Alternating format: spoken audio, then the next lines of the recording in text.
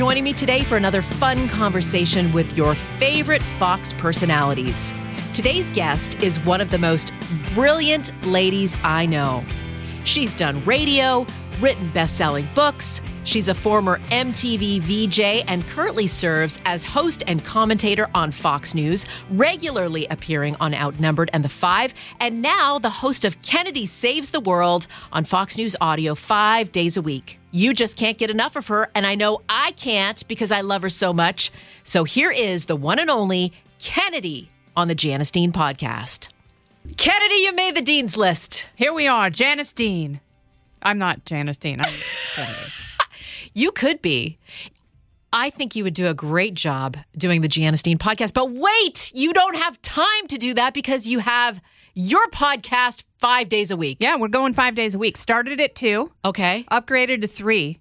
And then we're like, world saving requires 5 days a week. Churning them out. That's right. Did Jesse Waters steal Yes, your he title? Did. Yes, Tell me. I had Kennedy Saves the World. I know you did. Before Yes, Jesse. you did. And it was Emma Waters who pointed out to him when he was writing his book. She was like, did you realize Kennedy has a podcast called Kennedy Saves the World? He's like, no way. And that's it. That was it. Should be giving you royalties.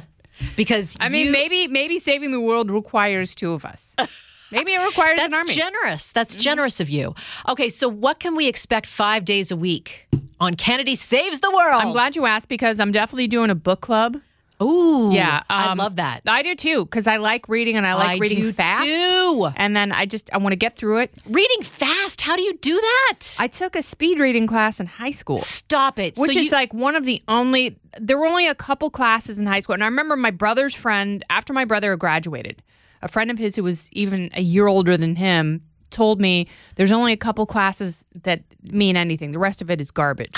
And I was like, tell me more. Okay. And he said, learn a foreign language. He's like, Yep. that's one of the only things that will actually help you in life. Nothing teaches you how to think. Okay.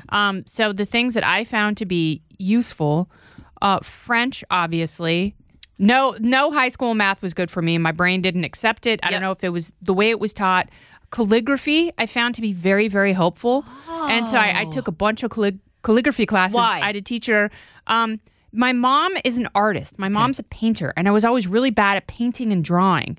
But calligraphy somehow made sense in my brain. And it was how I could express myself creatively. And I loved learning new alphabets and, different techniques. And, there are some very difficult ways to use a calligraphy nib in order to round out aspects like serifs on certain letters. Yes. It's called boning. And I would spend hours, and I just realized that sounds super filthy.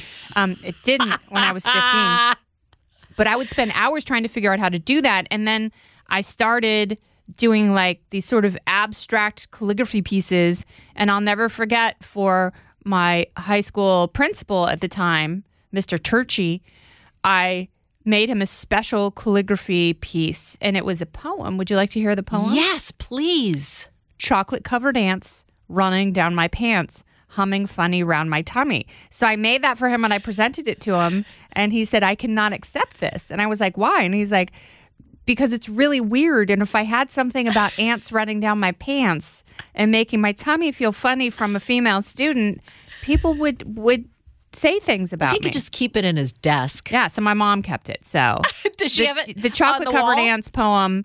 She has a bunch. Like, my mom is one of those moms where any artwork you did, she still has like all of the ceramic masks we made in elementary school. Oh my just goodness. all The over paper the place. mache stuff? Yeah, she's got paper mache. My brother, this is really funny, and my brother still gives me a hard time for this. So they made these apple dolls. Where, I know exactly what you're talking and about. you put them in They a scrunched up their dehydrator. faces. Yeah, and then you make little old ladies out of them and like glue cotton to their hair and make little wire glasses. So my brother made one. He must have been in 4th grade, so I was in kindergarten. And he brought it home, and I was like, well, that looks delicious. What? And you ate it? The lady's face. Oh. And he was so mad. He came home, and he was like, how dare you? And I was like, I was tasted pretty hungry. good. So he was really mad at me. Oh my God. But didn't it have like little things on its face that you ate Yeah, I mean, too? I avoided the stick pins for the eyes and the little wire glasses. And I sort of ate around everything, but it was like, dehydrated fruit. It was great. That is an awesome story. Yeah. Well, it's very indicative of why people in my family thought that maybe I was not an intellectual giant. Oh, stop. That for well, a how do we long get time. here, though? So important topics to take in school. Yes. And you took French. French, calligraphy, and God, what else? I mean, what else is there that actually matters? Speed and reading. sticks? Oh, speed reading. Thank you. So that was one of those classes that I don't know why I took it. I thought I was going to get an English credit, and Mrs. Bernert taught it, and she was amazing. And we had to learn vocab. So a bunch of juniors who were going to take the SAT were taking the class because it was a way for them to get more SAT vocab. Okay. So we had a lot of vocab tests, but we learned speed read. Okay, so tell me how you do it. So there are a couple of different things you can do. You can take your finger and move it along the line. Okay. The technique I prefer is moving my finger down the page. Yes. And then there's also something where you just look for the vowels or for the first and last letter. Okay. And if you do that, then the entire word appears in your brain. It's very interesting. And you can kind of use these different tricks to make your brain, and instead of like massaging every single word very slowly, you can use these tricks to get them in your brain quicker. Do you do this for news, like ingesting news stories? Yeah, but I really do it for books. Okay. So like Michio Kaku, I read his book in 2 days. What? But it's dense and there's a lot of physics in there, and so I would have to go back and reread certain paragraphs. But it's like it's really interesting, and I want to get it in as quickly as possible. What's the book about? That one is about supercomputing and quantum computing. Oh, So it's like Kennedy. quantum mechanics and AI and supercomputers and that intersection. Okay, so your book club is going to be books that you have sped read? I mean, essentially, yes. So I'm Okay. reading a book now called The Individualists, which is about sort of the history and tension within libertarianism and what does libertarianism mean. Okay. And it's very technical, and they're breaking down a lot of different subjects and where the liberty movement sort of diverges from classical liberalism, and where they land. And I'm trying to figure out as I get through the book, like, is this an apology letter to people on the left who feel like libertarianism has gotten too conservative, which I don't have time for. I don't think you should apologize for any of your beliefs, especially if you've come to them rationally. When did you realize you were a libertarian? That's a great question. So I was a Republican in high school and fell in love pretty deeply with Dan Quayle. Yep. To the point where, and I've shared this story and I'm not ashamed of it. When I went to Washington, D.C., I found an official picture of the vice president and Mrs. Quayle in front of the Naval Observatory. And it was like that sort of thicker cardstock. Mm-hmm. And so I cut out a picture of my face and I taped it over Marilyn Quayle's face. And I had that on my bedroom wall the entire time I was at MTV. And it was like, people like, wow, that's so weird. Why were you a virgin for so long when you were at MTV? And I'm like, yeah, I don't know. Isn't that weird? You should have got him to sign it. He did sign me something. So it was very interesting. I was doing an interview with Details magazine, and I had called. It was before Bill Clinton took office. So I got to MTV in September of '92 when the first President Bush and Vice President Quayle were still in office. Mm-hmm. And I voted for them, and I was hoping that they were going to beat Bill Clinton. And they didn't. So in that interim between the election and the inauguration, I would call the White House pretty frequently asking to talk to Dan Quayle. Did you put this on the air? No. You were just doing it because you wanted to do it, not as a bit. You really wanted to talk to It was him. not a bit at all. And I was like, I could feel the grains of sand and the hourglass just pouring into the bottom, and I could feel our precious time. How do you slipping. call the White House? You just call the White House. Like, anyone can do it. You can call the White House. I call the White House. Like, I've called the White House so many times. Like, I really should be on it. Do not call watch list. list. Yeah, seriously. And I actually, it's really funny. So he called me back. So I left the number at the MTV studio, and the receptionist was like, "You are not going to believe this, but Dan Quayle's on the phone." And I was in the middle of doing an interview with the guy from Details, and the guy from Details was like, "This is the best thing ever." That is And awesome. so I put him on speaker, and I was like, "Hi, I'm a fan." He's like, I know, I get it, I've heard. I just wanted to say thank you for your support. And I'm like, I'm supportive. I really am. I'm like, trying to write everything down. And then he sent me a nice, like. What was it about Dan Quayle that you loved? Well, that's a great question. That's a very fair question. Number one, he's from Indiana. Okay. So when in 1988, in the summer of 1988, the year of the election and the year of our Lord, we were in Indiana visiting my grandma when Bush, like, no one thought the Bush was going to pick Quayle. Like, there was really no reason to pick him other than he's an absolute genius in foreign and domestic policy. Okay. And so we were there, and my dad was like, yeah, momentum shifting. He might pick Quayle. And I was like, who the hell is Quayle? And my dad's like, he's the senator from Indiana. I'm like, amazing. And we were there when he picked him. I'm like, this is awesome. Wow. And so I felt a connection to him as I do, like, pretty much every other, national figure from Indiana. Okay. Like, I don't have special feelings for Mike Pence or Pete Buttigieg, but I have a connection with them. But I developed special feelings. And then when I was in the teen Republicans in high school, Dan Quayle came to Portland, and we got to sit in the front rows of teen Republicans because we represented the future. Right. And so, and I listened to every word he said, and every time he looked at me, I would wink at him, and then he'd quickly look away. And then when I got to meet him, he shook my hand, he winked at me. I'm like, that's it. Oh, my goodness. And then when I was at K-Rock, when I was interning on Kevin and Bean, they knew that I had been writing poems about Dan Quayle and reading them on the air in the middle of the night on Like K-Rock. what? I have to go back and dig some up, but Lloyd Grove, who at the time was working for the Washington Post, described them as sexual sonnets. I wouldn't go that far, but there was a longing and like a late adolescent urgency in them. And so they sent me to Little Saigon in Orange County, where the vice president was speaking. And, the election was slipping away from them. He was really trying to shore up support with California Republicans. So Kevin and Bean sent Brian Suits and I down there with a DAT recorder to try and get an interview with the vice president. And at the time, I was wearing a purple dress and purple lipstick, and I had just dyed my hair purple. Nice. And I was like, I am looking so good right now. And then I got down there, and I was so out of place with all the people there.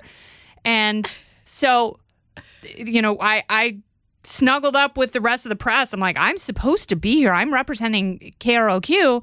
And his press secretary yells out, last question.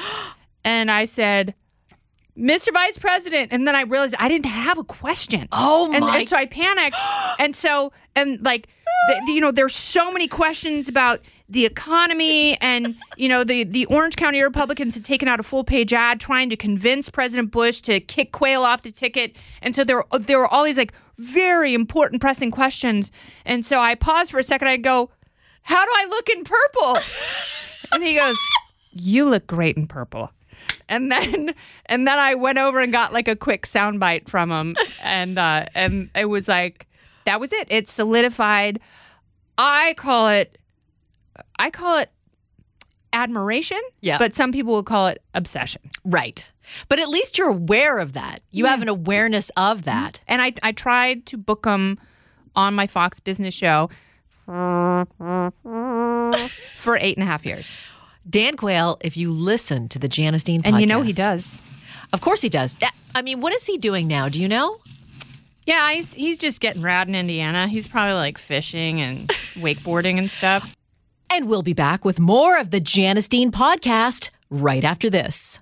Okay, so you were going to tell me how you became a libertarian. Oh, yes. Yeah. But I love the segue. Yeah, that was a big divergence. It's fantastic. I'm sorry if I took up too much time. No, I love this. I became a libertarian because I was a Republican for so long, and then Kurt Loder, MTV News Kurt Loder, who, people were kind of scared of him because he's very serious and very, very smart. Yes. What they didn't realize, he's an absolute sweetheart and really, really funny.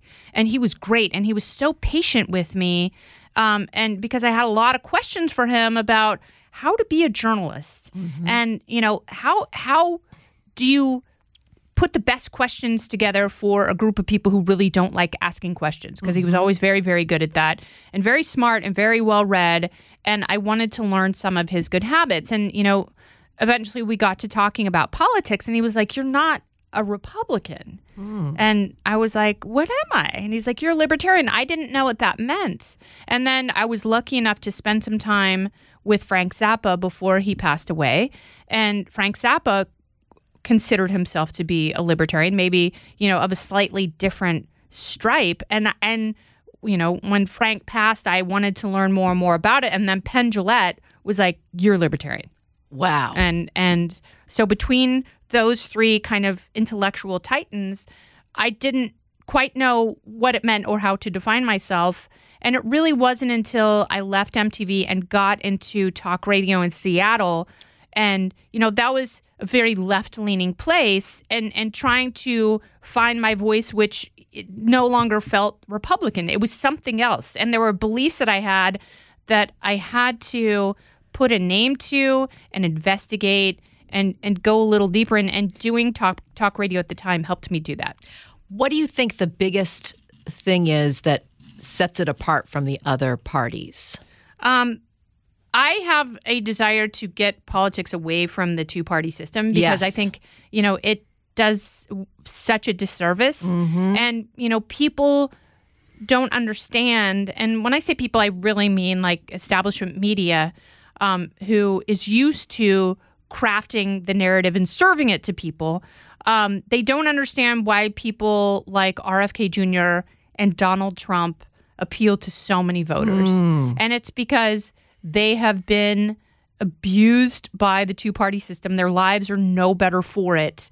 And, in different ways, they sort of reach out to voters who have been completely abandoned by the establishment. And so for me, I look at what's happened in schools and in healthcare and with the pandemic, and I've always been skeptical of the government, but, the bigger government gets and the more power they have, the more they encroach on your life. And you start to realize, like, oh, they're the problem.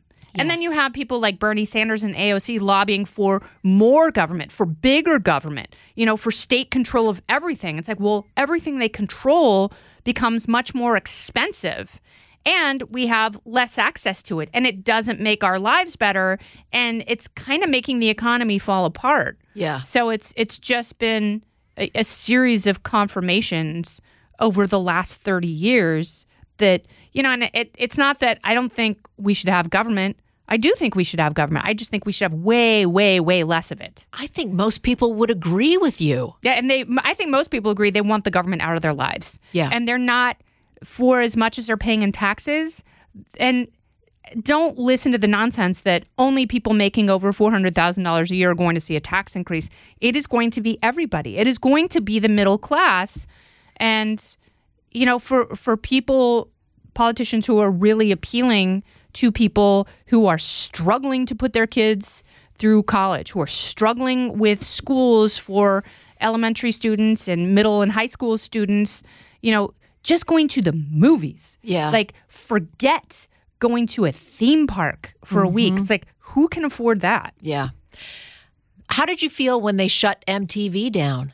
MTV News? Yeah. I was sad, but I realized, like, I was sad for the nostalgia. Okay. Because, me too. Yeah, and I was there when MTV News had been around for a few years before I got there. But when I got there in the fall of 1992, that's when it had really taken off. And that's when, it was very consequential for this election, which really could have gone either way. And because Bill Clinton was so willing to talk to a younger audience and not condescend to them, that made a big impact in the race. It did.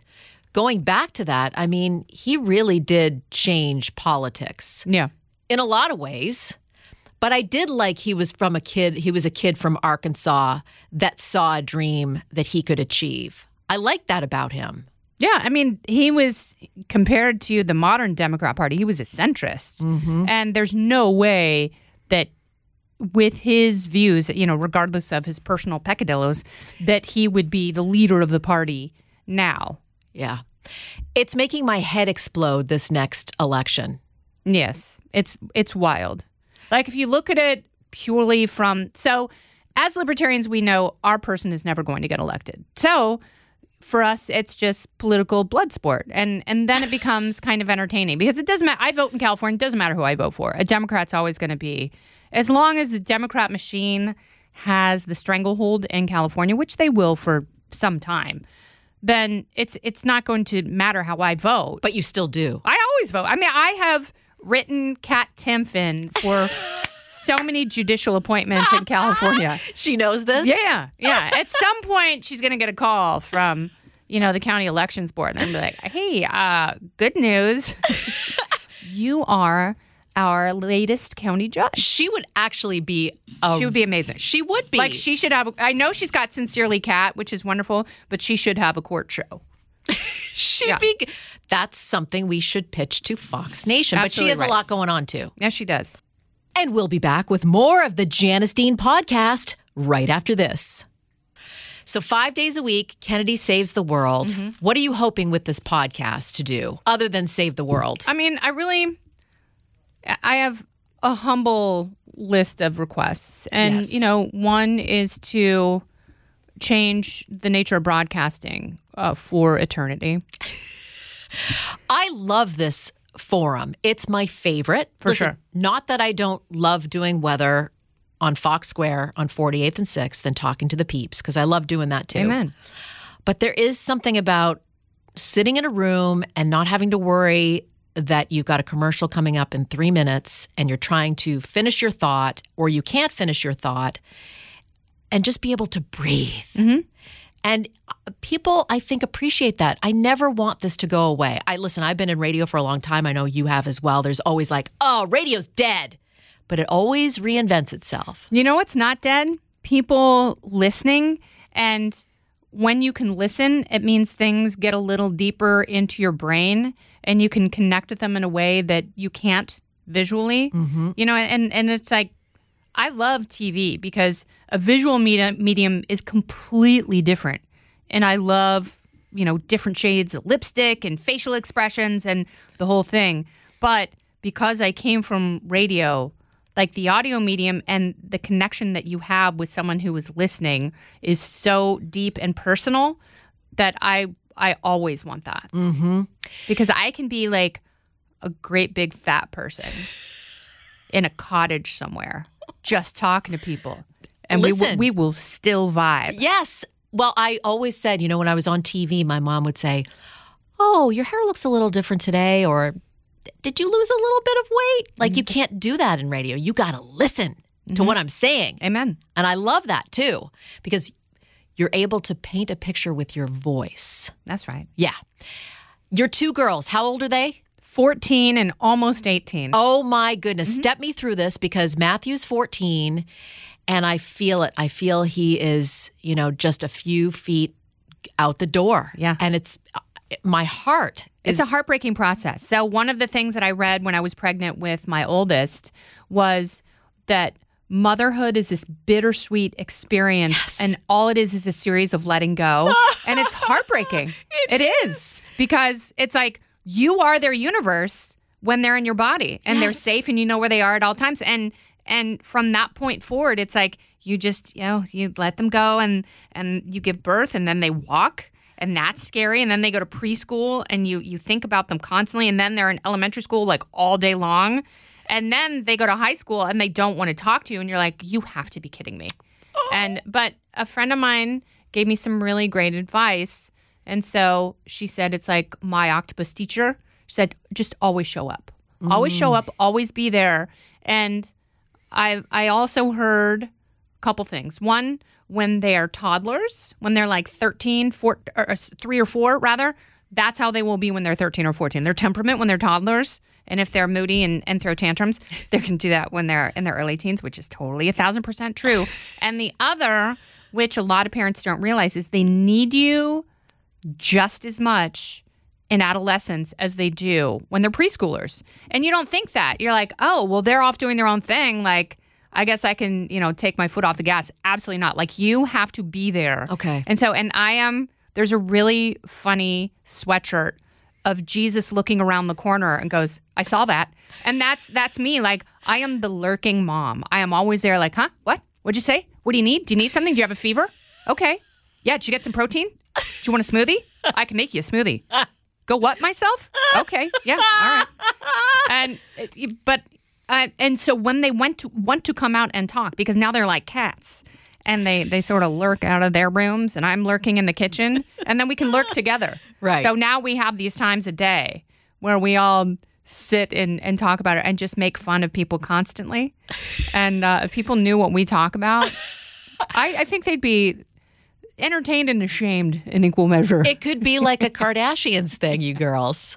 You could. I love them so much. They make me laugh so hard. They make fun of me constantly, but they know that I'll always be there with a turkey sandwich. A turkey sandwich. Mm-hmm. That is... Dana Perino asked me that, and I said, no matter what, I always have the contents for a turkey sandwich. Like, we could be out of everything, but I've got sliced turkey, I've got cheese, mayo, mustard, bread, lettuce, and tomato, and I'll make you one. That's the title of your next book. I can make you a turkey sandwich. Yeah. Sometimes it's all I got. That's okay. I'm glad you told me that, because I feel like I am getting that heartbrokenness and I love it. I love that my youngest now is enjoying like going to the pool and having some independence, being able to go to town and hang out with his buddies. But I just feel like, oh my gosh, what am I going to do when they're not physically around me? Yeah. A friend of mine, her daughter just got married. And she was like, it's so weird because she moved out of the house and she's not coming back. And it dawned on her, I'm like, that is such a trip, because my oldest is going to college. And like, it's so weird that I won't see her every day. Yeah. And she's not going to download her day. And, I will have to like harass her to talk to her, but she'll come back. Yeah. But then like at some point they leave and it's like, whoa. I know. What do we do? I don't know. I haven't gotten there yet. Bucket list. Do you have any? You've done a lot of stuff. You are the person that if you want to do something, you go and do it. Well, Kat and I are going on safari in October. You are? Yeah. It's already planned. It's planned. Where are you going? I can't say. Okay. But it's Africa. Are you like bringing cameras? Are you going to document it? We're not. I mean, there will be documentation, but not formal documentation. This is a girlfriend trip. Yeah. That's really exciting. So I love Africa. She's always wanted to go. So we're going. I love that. Listen, I love friendships now. You know what I mean? Like, yeah. I just feel like being in my 50s, you kind of know what's important. The BS is, our detector for it is very strong. Mm-hmm. So the friends that we keep and have are like forever. Yes. And I feel and they really have your back. They do. Truly, like, now the friendships that you have, they're incredible listeners. They're an amazing support system, and they'll tell you how it really is. It's true. Yes. I want somebody to say to me, that lipstick doesn't look so good, so that I can say, but I still like it. It's the F at 50s. It is. What is something that you cannot live without? Oh, that's a fine question. Like chapstick. Okay. So I can't stand dry lips. Yes. So when I leave the house, and I've used butter at restaurants before. Yeah. Or olive oil. It all works. But yeah, can't live without it. Like how do you? Yeah, you just beep, beep, beep, beep, beep, beep, beep, beep, beep. Chapstick. Mm-hmm. Okay, that's good. And when does it go 5 days a week starting now? Yes. And I hear that you have Jimmy Fallon on regularly. Mm-hmm. He's my go-to guy, right? I mean, we could just sit there and talk about whatever, and it's hilarious. No, he's amazing. And being on this comedy tour with him is Tell me about that. It's so funny. Like, we have so much fun because, and I've heard his set, but he adds new things, but I know what's coming up, and I laugh so hard. Yes. And he's got, I hope people come out, like, my part's really fun. His part is actually funny.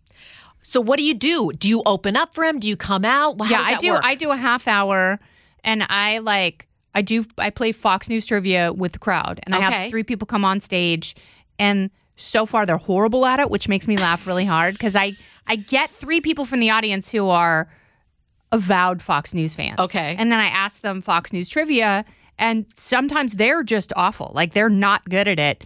And which makes it even funnier because then I have the audience yell out the answer, and the entire audience knows. And, you know, one of the questions was, what's Dana Perino's husband's name? And they're like, I don't know. And then I'm like, okay, audience. And they're like, Peter. And this guy's like, Sear? And I'm like, no, it's not Sear. It's Peter. That's brilliant, actually. It's really fun. And then I tell some MTV stories. And the older, more conservative people in the crowd don't always appreciate them because they do get a little filthy. Okay. And then, you know, then Jimmy comes out, he does 45 minutes, and then we do a half-hour Q&A together. And that's the funnest part of the show. Is this going to be happening throughout the summer and fall? We've got 3 more dates. There's going to be more. Yeah, he's going to do, so he's got plans for something very special. Okay. So he's going to be doing stuff in the fall, and then hopefully we'll go back out in the spring. Okay, because I'm supposed to go somewhere to see him in the fall, I think upstate New York, because my sister-in-law has a girlfriend who loves Jimmy. They bought tickets, and my sister-in-law was texting me about that, and all of a sudden, while she's texting me, Jimmy comes into the room like, Jimmy, my sister-in-law has got tickets to see you in upstate New York in September, and he's like, oh my gosh, that's great. I'm like, can I come? He's like, of course, you can all come back to stage. Aww. So I'm hoping that maybe you're doing that show as well. I don't know about that one. We are doing one together, I think in November. Okay. But so the winner of the Fox News trivia gets to come backstage with us and do what? You know, it's like have some mixers and take a picture. Oh, that's amazing. Yeah. I love that. I want to come on tour as well. Do it. The 3 of us. Yeah. Did he tell you the story about how we were at the Patriot Awards and we got lost in the bowels of that Hollywood Hard Rock? Hard Rock? No. Oh, yeah. It was like Spinal Tap. Because every turn we would think we were there and be like, rock and roll! Yeah. I got to know him really well doing that. Just like going somewhere and not getting there and spending like an hour. That's when you find the people who will survive in the wild. That is true. Kennedy, you're such a pleasure. I love you so much. I hope we can do this more often. I love you, Janice Dean. I'm always here for you. Okay. Well, I want to come on your podcast. Let's do it. Sign me up. Okay. Consider it done. Okay. I love you. I love you, Janice. Mwah. Thank you, Kennedy, for your insight, your wit, and your friendship. I feel so lucky to have you in my life, and I look forward to coming on your podcast, Kennedy Saves the World, now on Fox News Radio 5 days a week. Be sure to add it to your favorites if you haven't already. Thank you to all of my listeners. If you have someone you think should make the Dean's List, let me know at Janice Dean on Twitter or Janice Dean FNC on Instagram. Or you can rate this podcast. Please subscribe, rate, and review to this podcast on Spotify, Apple Podcasts, or at foxnewspodcast.com. Listen ad-free with a Fox News Podcast Plus subscription on Apple Podcasts. And Amazon Prime members can listen to this show ad-free on the Amazon Music app. And don't forget to spread the sunshine.